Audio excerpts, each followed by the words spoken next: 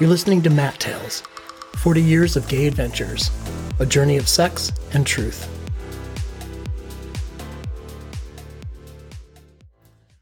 MD. My friend and I pass him in the hallway of the West Side Club, and even in the dark we can see he is built and really sexy.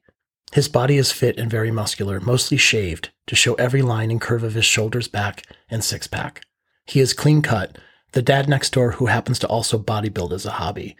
We go back to our room and leave the door open, and he walks by and looks, then goes by quickly again and slows down, taking a better look. We sit up on the bed and move over, making room for him, and he walks in and to us, taking off his towel. My friend closes the door and we are both up on our knees on the bed, facing him as he stands in front of us. He reaches out to each of us, rubbing his hand over my shoulder and neck, and over my friend's stomach and down to his thighs. Then he focuses on each one of us, massaging us from head to toe, stopping to feel here or push a finger there. It's odd, but he's hot, so we introduce ourselves, and he says, "Hi, I'm Bob." We move up around him and begin to stroke his cock, which is thick and hard and goes with his body. He continues to explore us with his hands, and I have to say something. "It feels like you're examining us," I say, and he smiles. "Well, I am a doctor," he admits, and my friend stops sucking his cock and looks up at me.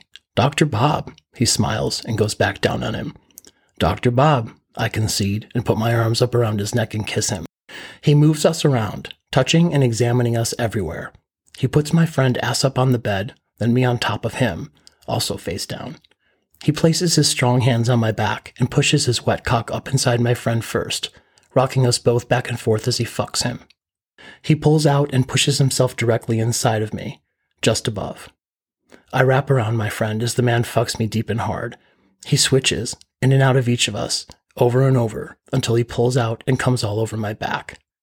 I roll off my friend and we both turn over. The man stands above us looking down, covered in sweat, wet cock hanging between his legs. He smiles at us. "Paging Dr. Bob," my friend says, shaking his head.